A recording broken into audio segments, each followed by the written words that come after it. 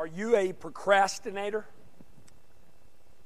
Can you relate to this saying? I read this a while back. It says this: procrastination is my sin.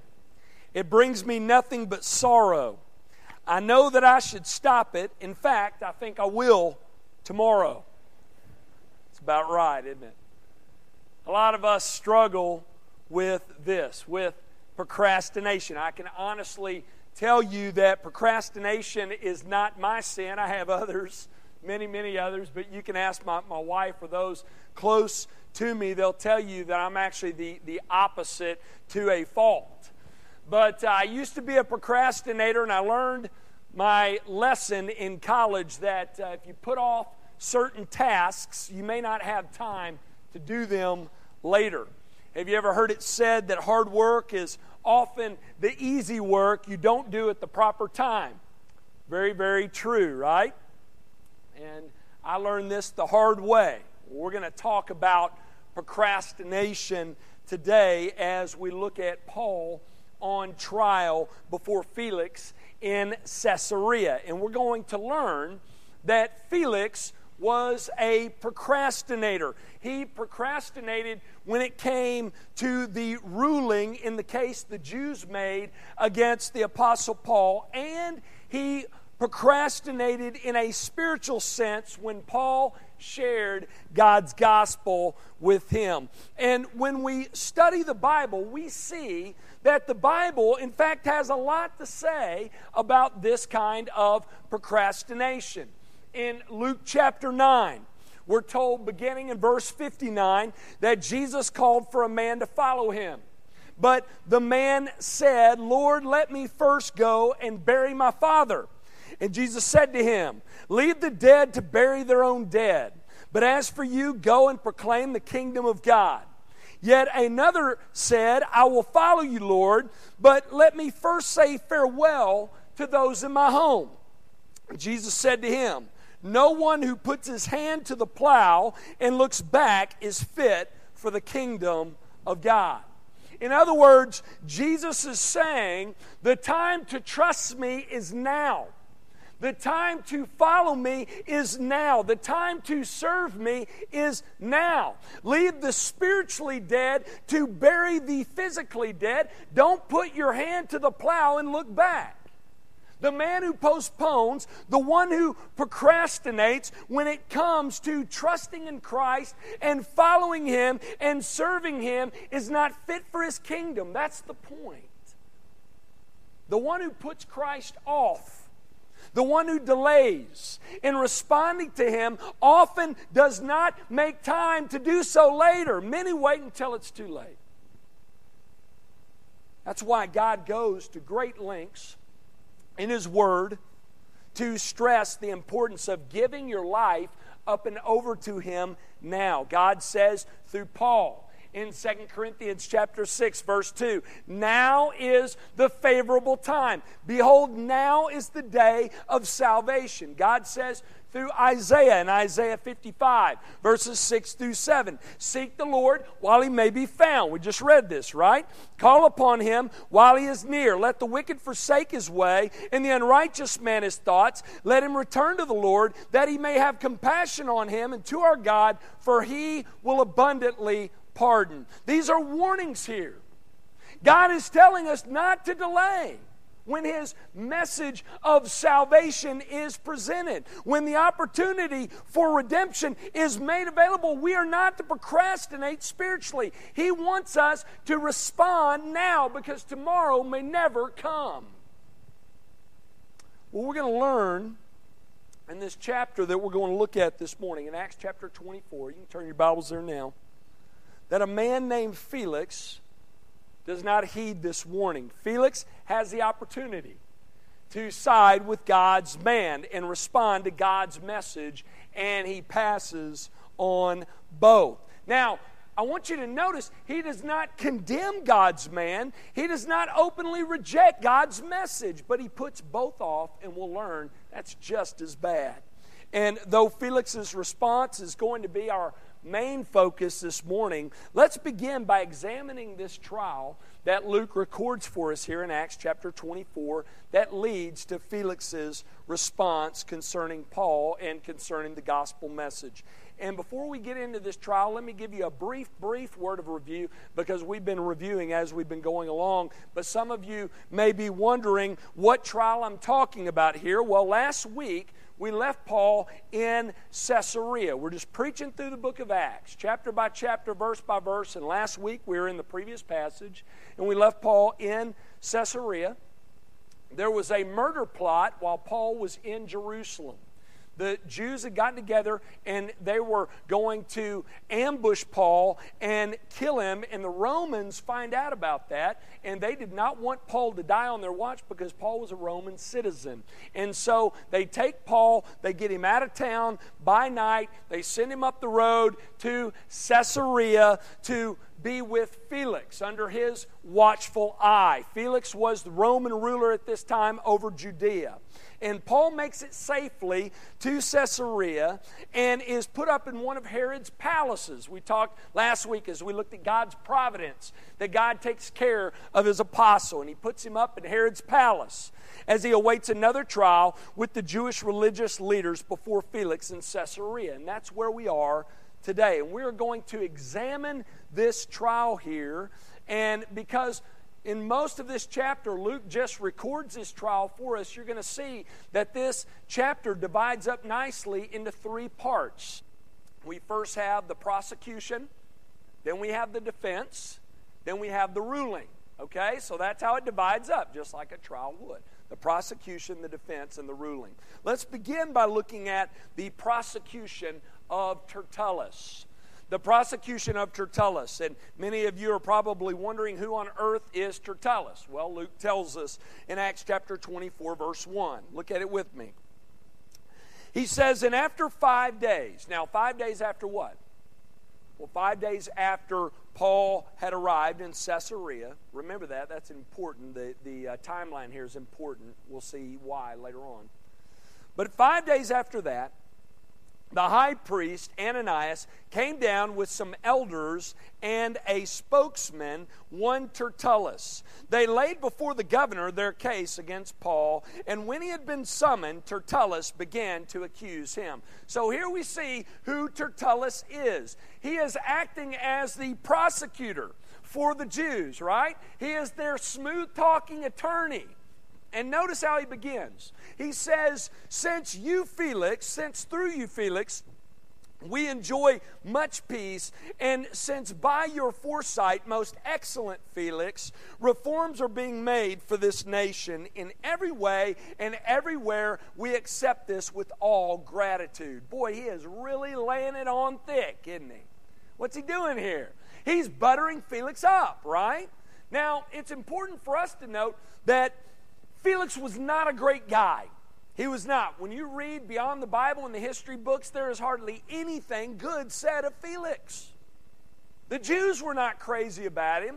They just needed something from him, which is probably why they got this smooth-talking guy named Tertullus to speak for them, because they probably couldn't have said these words and kept a straight face.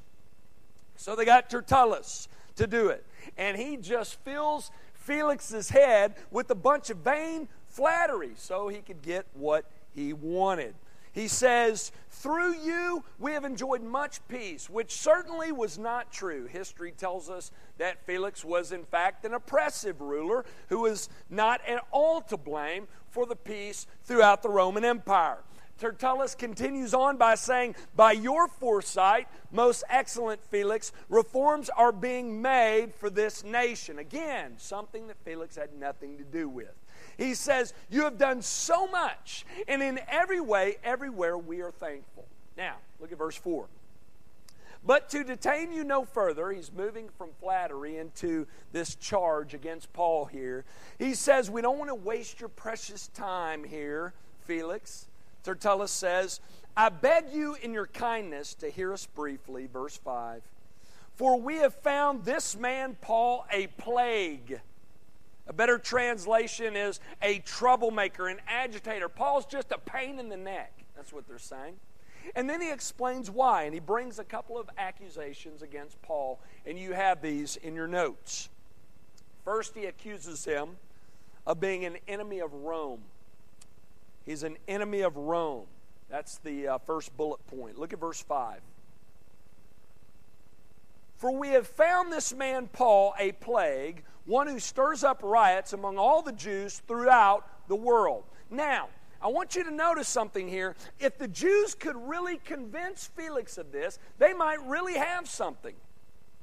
For a while now, we've been talking about the fact that the Romans really desired, they strived to maintain peace within the empire. They believed that if people remained peaceful and happy, the empire would remain strong. They did not like things getting stirred up for no good reason. So Tertullus is trying to paint Paul as a troublemaker throughout the empire, as one who stirs up riots. And notice how general he is. He says he stirs up riots among all the Jews throughout the world. Now, there's no way he could really prove that, right? Because you would have to go everywhere and talk to every Jew all over the known world. Why is Tertullus being so general here? Well, we know that if he did do some digging, he could find Paul tied to a few riots, right? Now, we know that the Jews often stirred those up, and there were some Gentiles in Ephesus and elsewhere who stirred up riots against Paul. But Tertullus avoids specifics here, and we're not told why, but it could have been one of two reasons. One, he didn't know of any that he could mention. Two was, if he did mention a specific riot, Paul may be sent somewhere else out of Felix's jurisdiction to be tried there. And they think they have Paul right where they want him, so he just keeps it really general, and really he has nothing. And what we're going to find as we move on, as they deal with Felix and Festus next week, the next ruler that takes over in Judea, what they're really wanting is for those guys just to kind of throw them a bone, do them a favor, give Paul back to them. So Tertullus says he's an enemy of Rome. Then he moves on to his next charge. He charges Paul with being an enemy of the Jewish people. He says this, he says he is a ringleader of the sect of the Nazarenes. Now this is very, very interesting.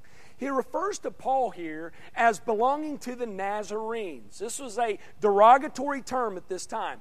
They referred to Jesus as a Nazarene, which he was, and here we learn that they refer to Jesus' followers as Nazarenes as well. Now Paul wasn't a Nazarene, right, by birth. He was born in Tarsus, but because of his association with Jesus the Nazarene, they referred to them as Nazarenes, and that doesn't really mean a whole lot to us today, because, we actually have a Nazarene denomination, right? We don't look at that as being a derogatory term, but in this day, this term was used in the negative. In this day, the Jewish religious leaders looked down on people from Nazareth. Nazareth was hick town. To think that the Messiah would come from the hick town of Nazareth was just unimaginable to them. So Tertullus calls him a Nazarene, which was a term of disrespect, of disdain. Tertullus says he's a part of this crazy backwoods messianic group. He's a big troublemaker and is an enemy to the Jews, stirring up trouble wherever he goes. That's basically what he's saying. They accused Paul of being anti-Jewish as well. They said he was an enemy of the Jewish people, of Moses, of the Jewish laws, the Jewish temple, and ultimately an enemy of God himself. Now, why would this matter to Felix? Why would Felix care? Well, it's very simple. Because he was the leader, the Roman leader over Judea.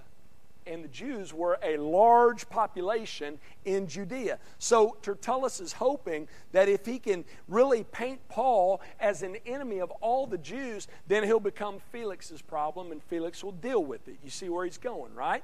Look at verses 6 through 9.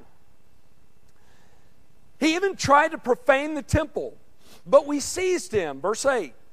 By examining him yourself, you will be able to find out from him about everything of which we accuse him. The Jews also joined in the charge, affirming that all these things were so. Now, you'll notice, if you have the ESV Bible, that a part of verse 6, verse 7 and verse 8 are left out of the ESV Bible. Maybe you have a Bible that has those verses included, but maybe it has a note beside it that says that these verses were not found in the earliest manuscripts. You may have those verses, but that note there. Some argue that these verses should be left in. Some argue they should be left out. I'll read those verses to you because there's really nothing of what was included later that was untrue, and it doesn't change the overall meaning of the passage. It says this. This is from the Holman Christian Standard Version of the Bible.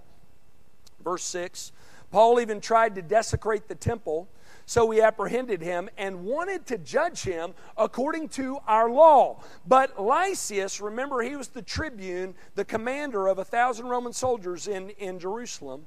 The commander came and took him from our hands with great force, commanding his accusers to come to you. By examining him yourself, you will be able to discern all these things we are accusing him of. Verse 9, the Jews also joined in the attack, alleging that these things were so. So Tertullus is just talking about how Paul was being tried in Jerusalem for desecrating their temple. Remember, he was charged with bringing a Gentile named Trophimus into a restricted Jewish-only area of the temple. And Tertullus says, you can ask Paul. He'll tell you that he's being charged with this. Or if verses 6 through 8 are meant to be included, he could be referring to Lysias. You can talk to Lysias, this tribune in Rome, and he will tell you the same thing. Now, we've talked about over the past few weeks in here that Paul was innocent of this charge. He had not brought Trophimus into a restricted Jewish-only area of the temple. This was a false charge that was brought against him, but it was his word against the Jews, right? And he would have to admit that that was what he was accused of.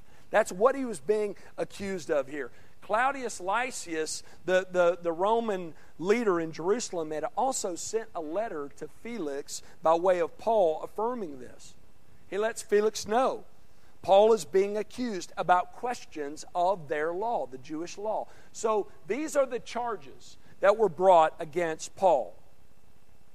The prosecution accused him of being an enemy of Rome and an enemy of the Jewish people. They believed Paul to be a troublemaker, a rebel rouser, the ringleader of this group of unruly Nazarenes who were stirring up trouble throughout the empire. So that's the prosecution. Now let's look at the defense of the Apostle Paul. Look at verse 10. This is great.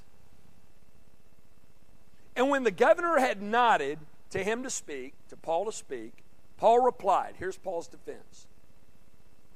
Knowing that for many years you have been a judge over this nation, I cheerfully make my defense. Now, what is Paul doing? Is Paul doing what Tertullus did?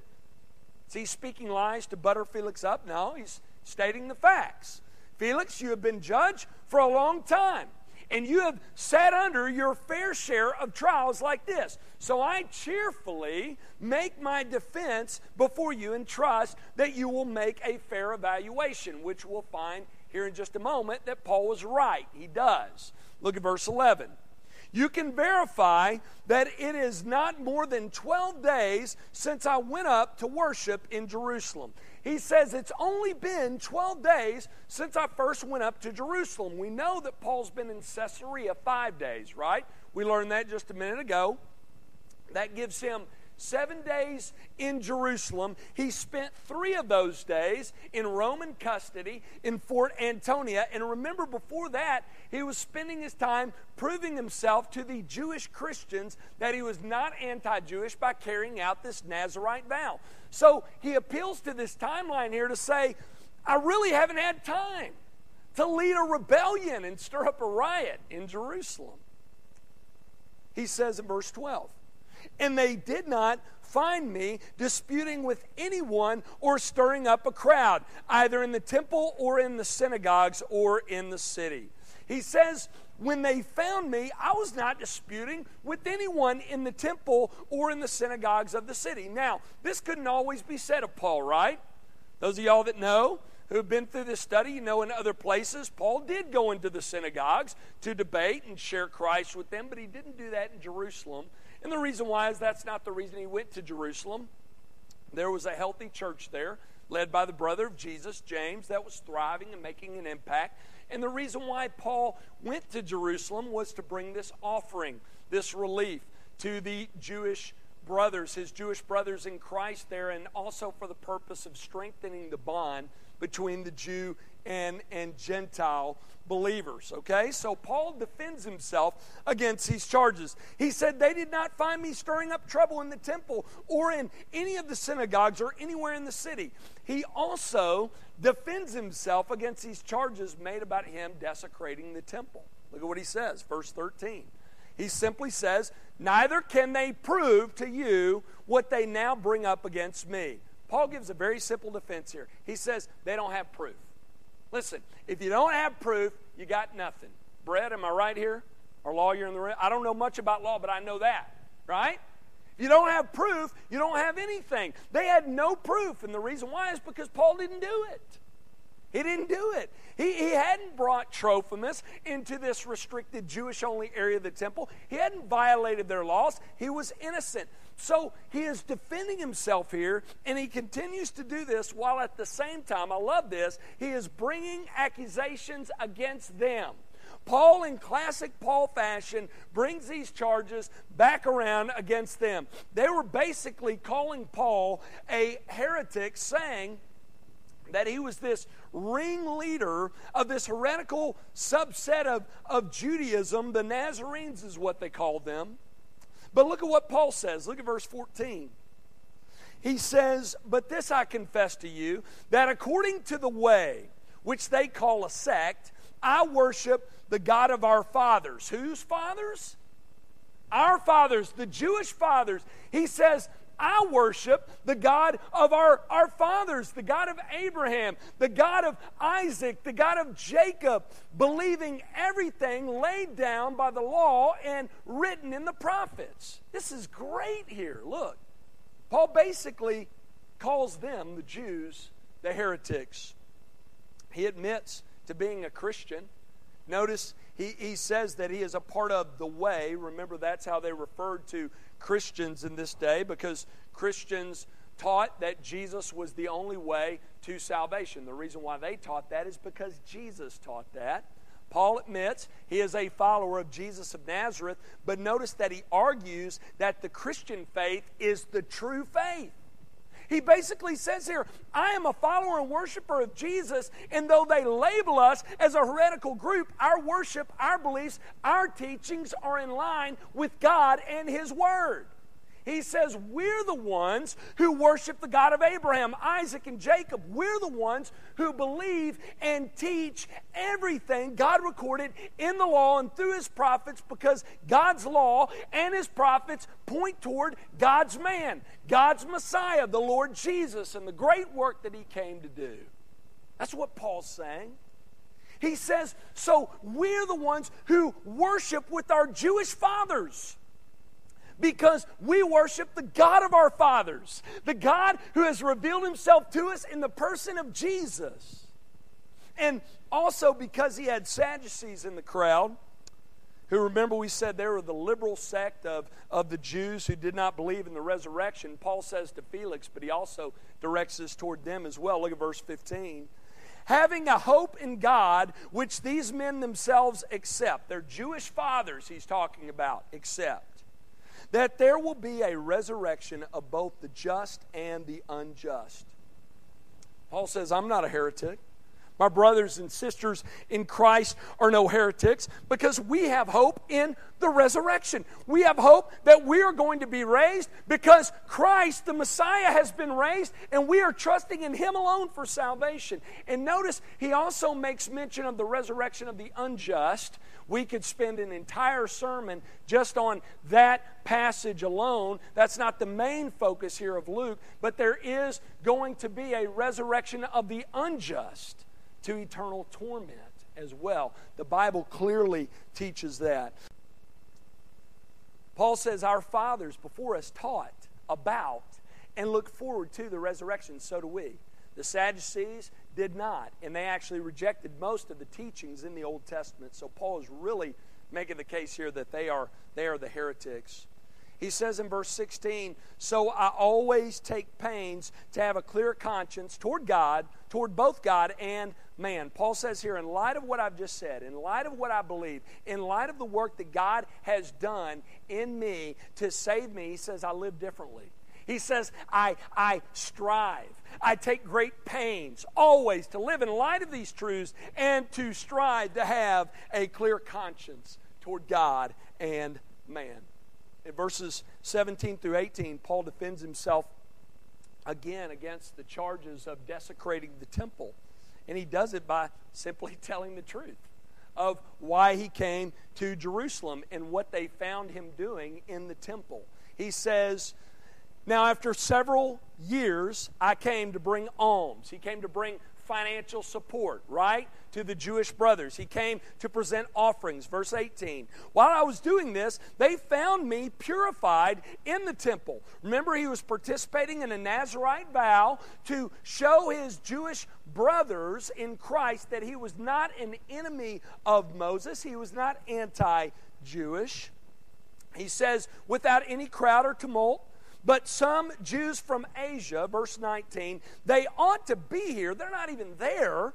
They ought to be here before you and to make an accusation should they have anything against me, or else let these men themselves say what wrongdoing they found when I stood before the council. He says here, I came to bring financial relief to my Jewish brothers and sisters in Christ. And when I was found in the temple, I was not taking part in desecrating the temple. They found me purified in the temple. I was not violating Jewish laws, stirring up a riot. I was abiding by Jewish law for the purpose of reconciliation with my Jewish brothers.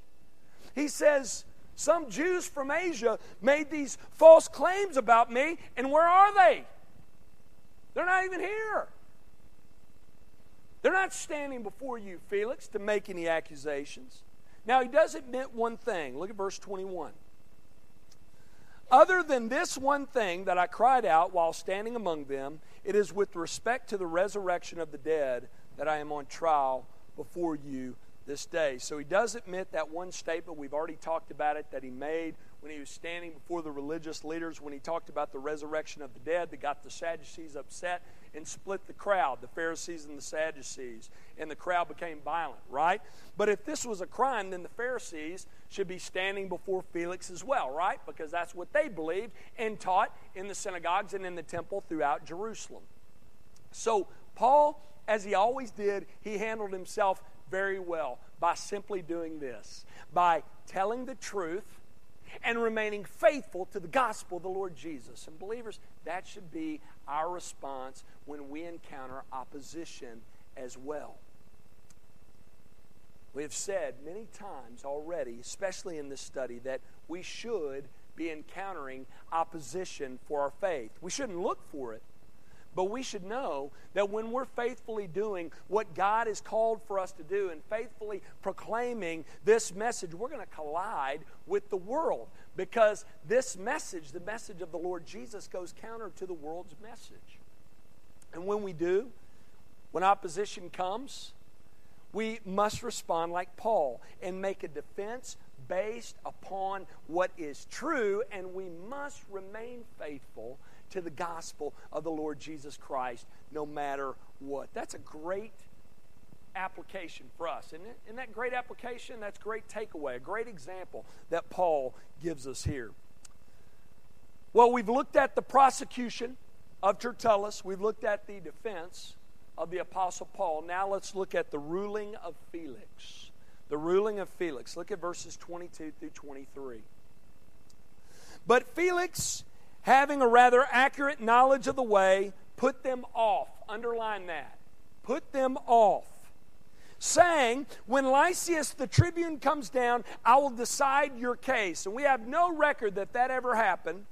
Verse 23, then he gave orders to the centurion that Paul should be kept in custody, but have some liberty, and that none of his friends should be prevented from attending to his needs. So what does Felix do? He doesn't do anything.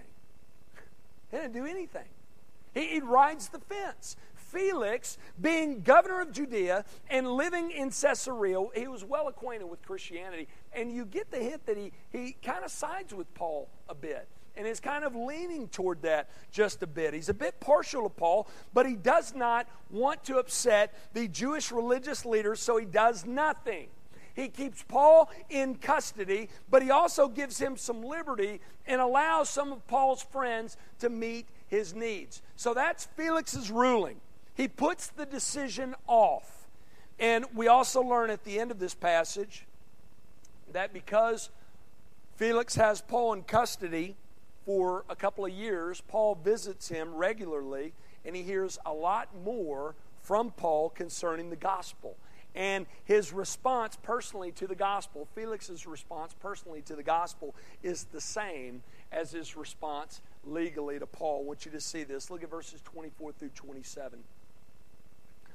After some days, Felix came with his wife Drusilla, who was Jewish, and he sent for Paul and heard him speak about faith in Christ Jesus. Paul didn't care where he is, he's remaining faithful, right? Do you see that? Speak about faith in Christ Jesus, verse 25. And as Paul reasoned about righteousness and self-control in the coming judgment, Felix was alarmed and said, "Go away for the present. When I get an opportunity, I will summon you." So we see here that Paul made an impression on Felix. After a few days, he sent for him, and he had his wife Drusilla, who was Jewish, with him, probably said to her, "You got to hear this guy. You know, you being Jewish, you got to hear from this Jew. He's like no other Jewish man I ever met." I bet Paul was like no other Jew, right? And Paul, as he always was, he remained faithful to the Lord Jesus. He was a faithful witness, and he shares Christ with them. Notice that he talks about faith in Christ Jesus, and he talks about righteousness and sin and the coming judgment. This message, folks, had it all. Listen, believers, when you share the gospel, you must always make the point to make the point that God is righteous. Man is sinful. Christ is Savior. A response is necessary because judgment is coming. Paul did. And again, what's Felix's response? Do you see it? Nothing. Nothing. He doesn't respond one way or another. We're told here that he was alarmed by what Paul shared. But in response, he tells Paul to go away for now. And he says, "When the right time comes, I will call for you." When the right time comes, I will hear more on this and give you a response. And guess what? We have no indication that the right time ever came for Felix. What a tragedy. What a tragedy. Well, we do see something at the end of this passage that will force a response from Felix. It's very telling, which shows us where his heart is. Look at verse 26. At the same time, he hoped that money would be given him by Paul. Felix knew that Paul had connections all over the known world and had brought quite a bit of money with him to Jerusalem, and was probably hoping that some would be sent to Paul to give to Felix for being so kind to Paul, and maybe in hopes of letting him go. So we know that power influenced Felix, right? And we know that money does as well, but nothing else moved him. Into verse 26 and 27. So he sent for him often. He sent for Paul often, and he conversed with him. When 2 years had elapsed, Felix was succeeded by Porcius Festus. We'll talk about Paul with Festus next week. And desiring to do the Jews a favor, Felix left Paul in prison. Felix's story is extremely sad. He was a corrupt, power-hungry leader who was mastered by material things. And though he had heard the gospel from Paul's mouth and had probably seen the gospel displayed time and time again through the Apostle Paul, he postponed his response, saying he was going to listen later and respond at another time. And again, we get the idea that that time never came for Felix. And folks, I guarantee you, what happened with Felix has happened and is happening today. Possibly with some of you in here. I'm convinced That there are some coming here this morning, maybe who come each and every week, who are putting off this decision. They're holding on to what they have. Maybe this is you. Though you have heard God's gospel message preached again and again, you've put off responding in one way or another. Maybe you're here and you're not trusting in Christ alone for your salvation. Though you've thought about it, you have put it off. Maybe you're thinking to yourself, I'm going to do it someday when the time is just right. Listen to me when I say this. That's exactly how the enemy wants you to think. He wants you to postpone. He wants you to put it off and say, I will give my life to you later, Lord, when the time is right. You know how I know that that's the enemy talking? Because God says the exact opposite in His Word. He says, now is the time. Now is the day of salvation. He says, seek me while I may be found. Call upon me while I am near. Forsake your ways. Forsake your thoughts. Return to me that I may have compassion on you and save you. Those are God's words to us. That's God's word to you. If you're here today, you have not given your life up and over to Jesus, now is the time. Do it today. Don't delay. Let's pray.